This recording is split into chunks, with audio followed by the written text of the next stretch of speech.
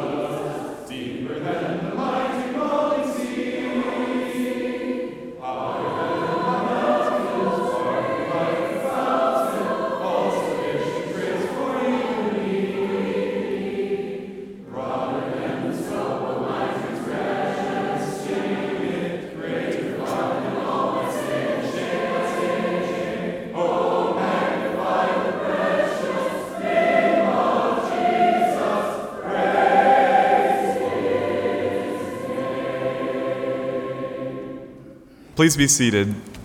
At this time, I'd like to invite my grandparents, Stan and Marlene Smooker, forward to do a reading with me.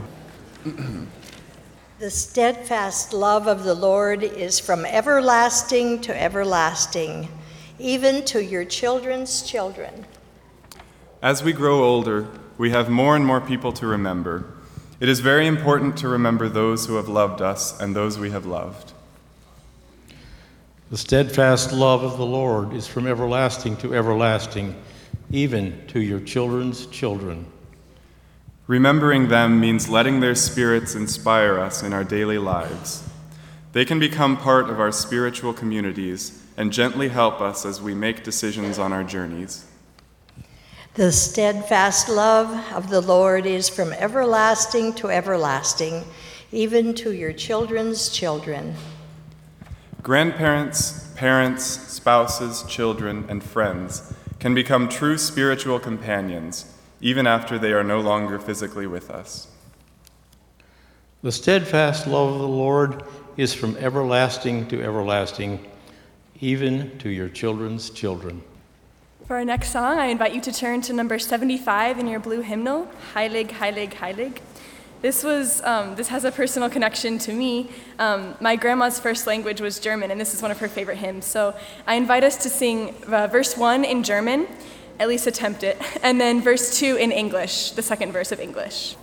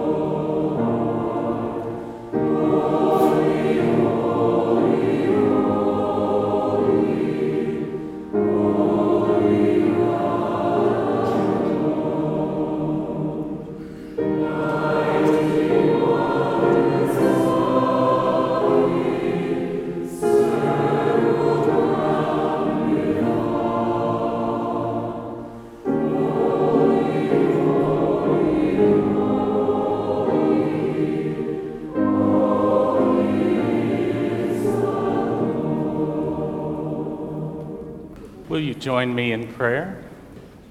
Holy, holy, holy Lord, we are grateful today that you have encircled us with your steadfast love, a love from everlasting to everlasting, a love revealed across the generations through grandparents, parents, children, and more.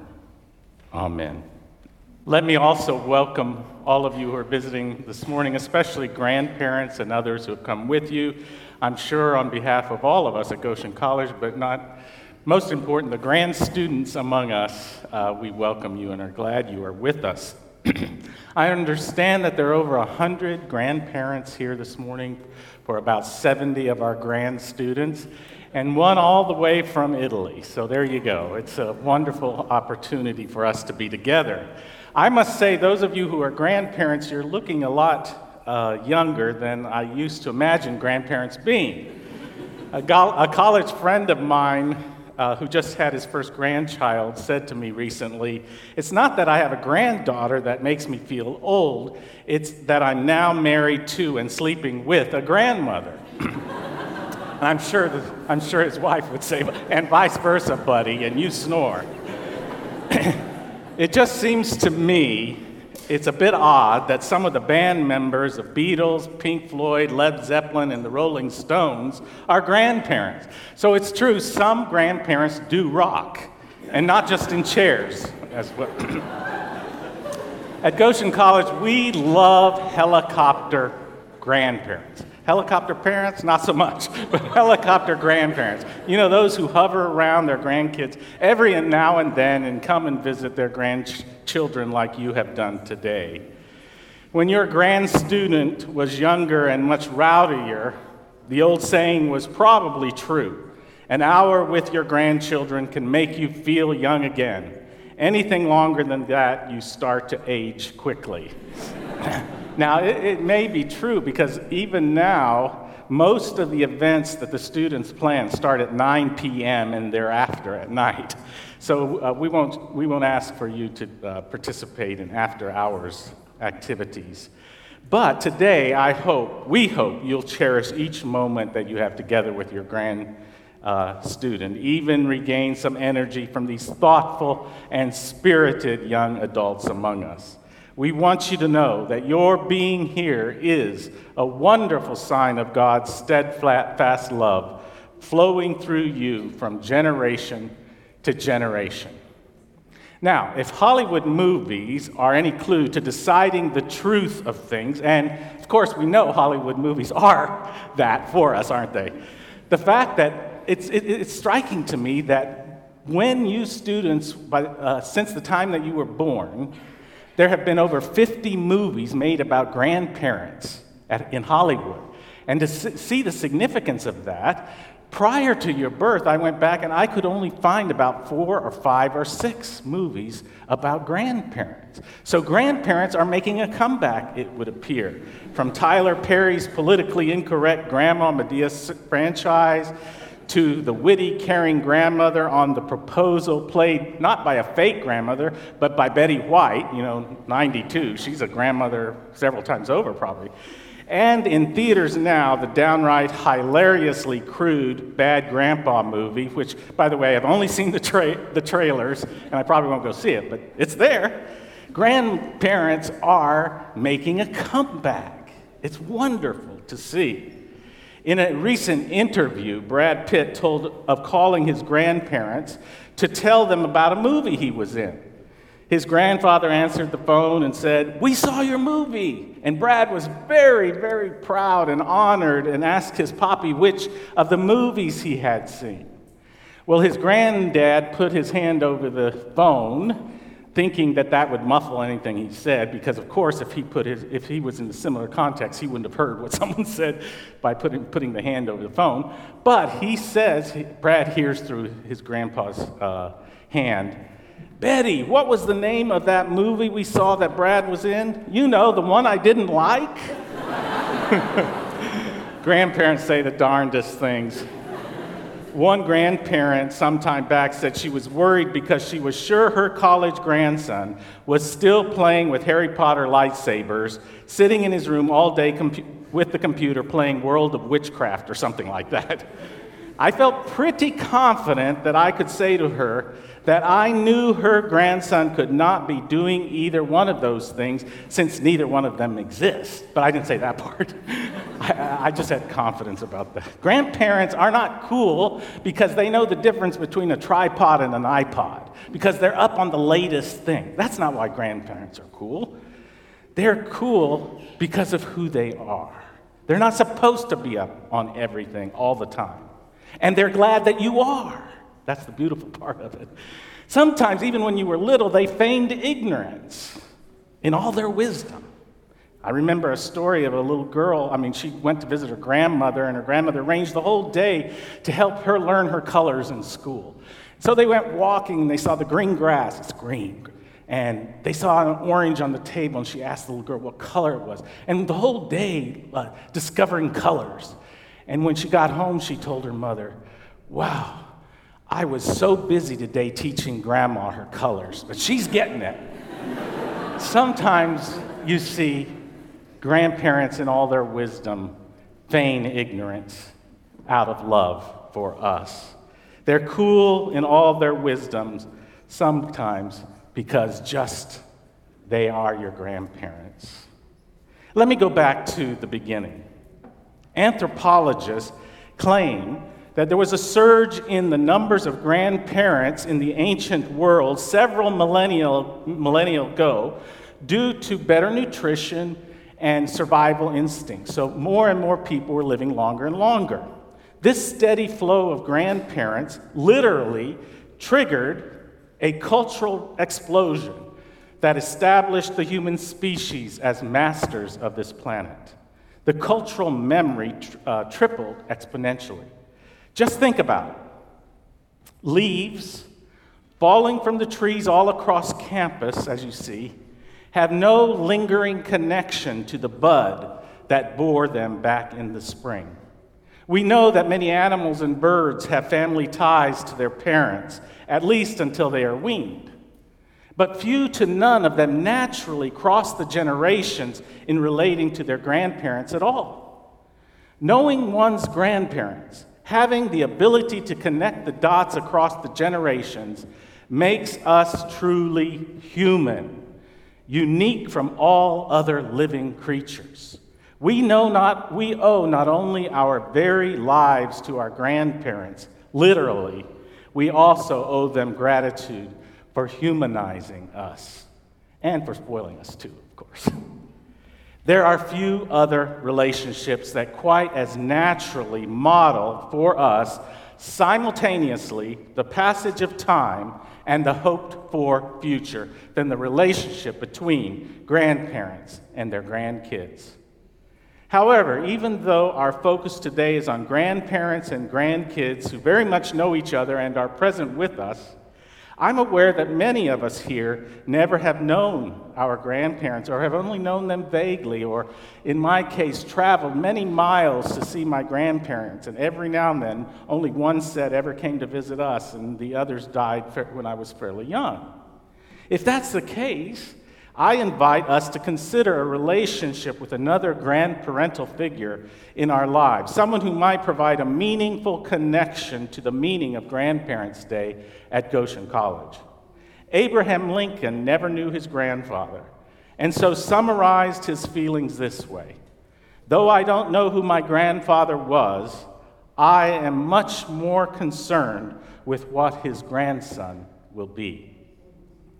Creation, you see, unfolded, and nature still unfolds in such a way that any given moment in time, the present tense has always built within it, on average, 3 generations: grandparent, parent, and grandchild or grandparents, children and grandchildren, depending upon how you want to put it, which direction. And this cycle or circle or life trajectory is enduring and unending.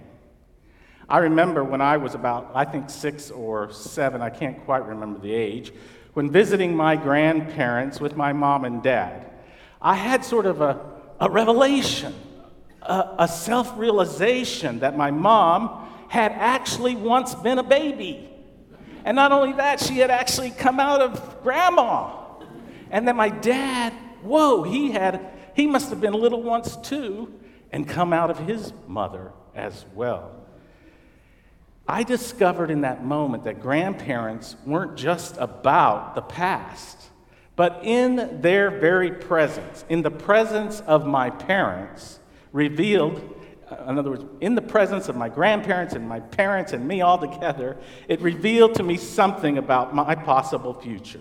That my mom and dad were once little like me, and that they eventually grew up, and that little kids like me will maybe one day grow up and be a parent and a grandparent as well, just like mom and dad did. It's sort of a intergenerational revelation. It's these kinds of intergenerational revelations that have always happened since time first began. And we were consciously aware of generations. Before writing appeared, for example, communication across time was dependent on having at least 3 generations to orally pass on the memories, the histories, the stories of the past, and on into the future. Moses was a a grumpy old man. He harangued, in the book of Deuteronomy, there's a whole book in the Bible in which it's basically 3 sermons of old man Moses haranguing the next generation to not forget what had happened to them. That middle generation that would then become the bearers and the keepers of the Torah story once he was off the scene. And so he would say over and over, remember that God brought you up out of the land of Egypt and that you experienced God's rescue and that God is taking you into the promised land away from slavery. And he summarizes up the whole thing as if he were a great teacher, which he was. And he was teaching parents how to be great teachers. And he said, take care lest you forget the things that your eyes have seen. Make them known to your children and to your children's children. This 3-generational now comes through Scripture, which often if you recall or have read, speaks in 3s of its patriarchs and matriarchs. So God promises blessings. God promises fruitful lives and offers hope and opportunity. And it's almost always said to Abraham, to Isaac, and to Jacob, always in that mantra of 3s. Or to Sarah, Rebecca, and Rachel, for example. Within this eternal now is a link to the past and to the future. Grandparents are, as it were, a living history book. Grandchildren are its living sequel. Of course, we all know it's a truism that grandparents exist in part to pass on the traditions and the memory and the meaning and the core values of our families and of society. Of course, we all know it's a truism. Grandchildren are born as bearers of those core values and traditions and memories into some future unknown. They are the promise of a legacy beyond the grave for grandparents. I could do a whole discourse today on how that happens and the importance of that very human chain of connection. But I want to speak about something even more significant than that particular before, in between, and after trajectory. I want to leave with us today something even more significant than a storyline, a genre, a narrative that has a nice, neat beginning, middle, and end. The psalmist suggests that above every other possible idea, above every other possible memory or story or feeling or practice or history lesson or do's or don'ts or blessings or genetic predispositions, above anything and everything that might pass through this 3-generational vortex, there is nothing at all more significant than love, what the psalmist calls steadfast love. Perhaps a better way of describing this generational vortex is to think of it as a portal through which the highest form and function of life, the highest form and function of existence, the highest form and function of meaning passes back and forth through this portal between grandparents and grandstudents, between grandstudents and grandpa and grandma. What passes through this 3-generational portal is an energy force so potent, so mighty, so visional in its nature, so forgiving, so merciful, so powerful. It's the Alpha and the Omega. It's the beginning and the end of time. It's the before, it's the middle, it's the climax of your story, of my story, of our story, of God's story, all collapsing, as it were, in and onto itself, in and on into each other, even dying at times, only to be, like an atomic explosion, resurrected into new forms and new life forever and ever. Such an experience, literally, when I was trying to think of describing, left me speechless. How do you describe this grok experience, if you will, if you read sci-fi, where it all comes together in an amazing way that's hard to put into words? So I'm left with the bare, simple words of the great psalmist who said, "It is called steadfast love of the Lord." Yes, grandpas and grandmas give love freely. In fact, as one grandmother once said, if I knew grandchildren would be such fun, I would have had them first. You see, parenting is hard work. Parents bear most of the responsibility in raising children, thus freeing grandparents to love a bit more freely, less encumbered than parents can at this stage of their lives. Grandparents, the kind who come to visit you and others who aren't here today, would willingly die for you, if only to see you live and love and find a fulfilling, fruitful, and meaningful life. No questions asked. That's steadfast love of the Lord and your grandparents. But you know something? Grandmas and grandpas need love too, and they need it from their grandkids.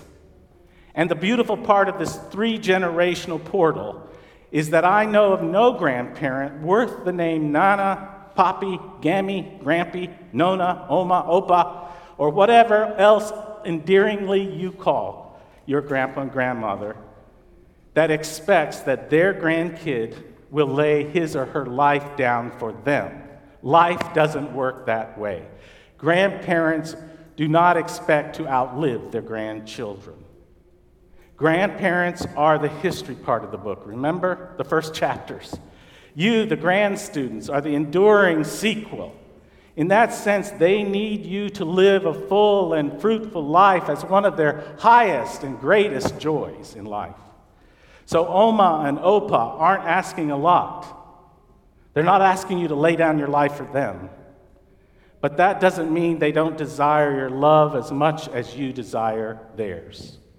The shape and form of love might take different manifestations, but no less significant. It's no less significant to be loved and or to be the beloved. I'm not a grandparent, but I think one of the best descriptions of what kind of love a grandparent is looking for is penned by Ruth Good, the essayist, the fiction and science writer, the reporter, and woman of mystery writing under many pseudonyms, who died a while back in New York City at the age of 92 years.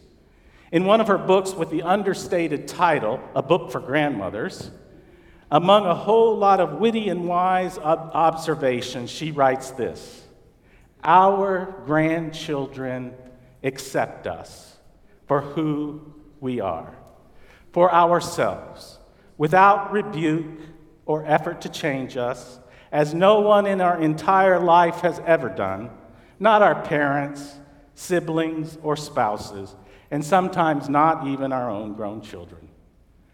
When I read that, I said, doesn't that come pretty close to anyone's definition of steadfast love?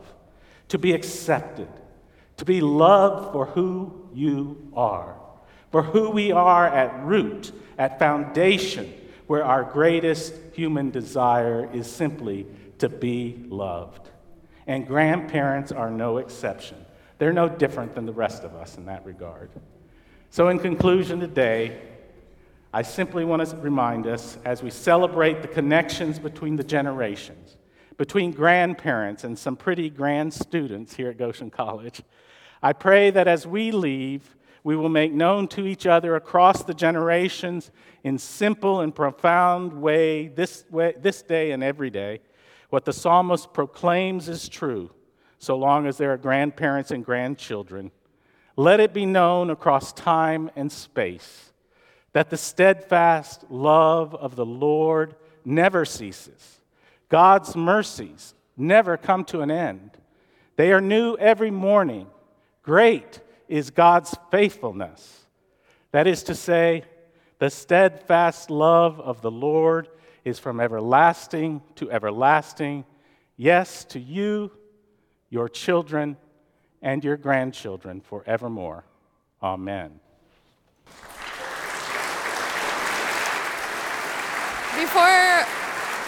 Before we receive a benediction, I invite you to turn in your blue hymnal to number 433, Go My Children, 433. And as you're standing, I'll give you some instructions. We invite the grandparents to sing verse 1, and everyone else to join on verse 3. And so we'll just sing those two verses.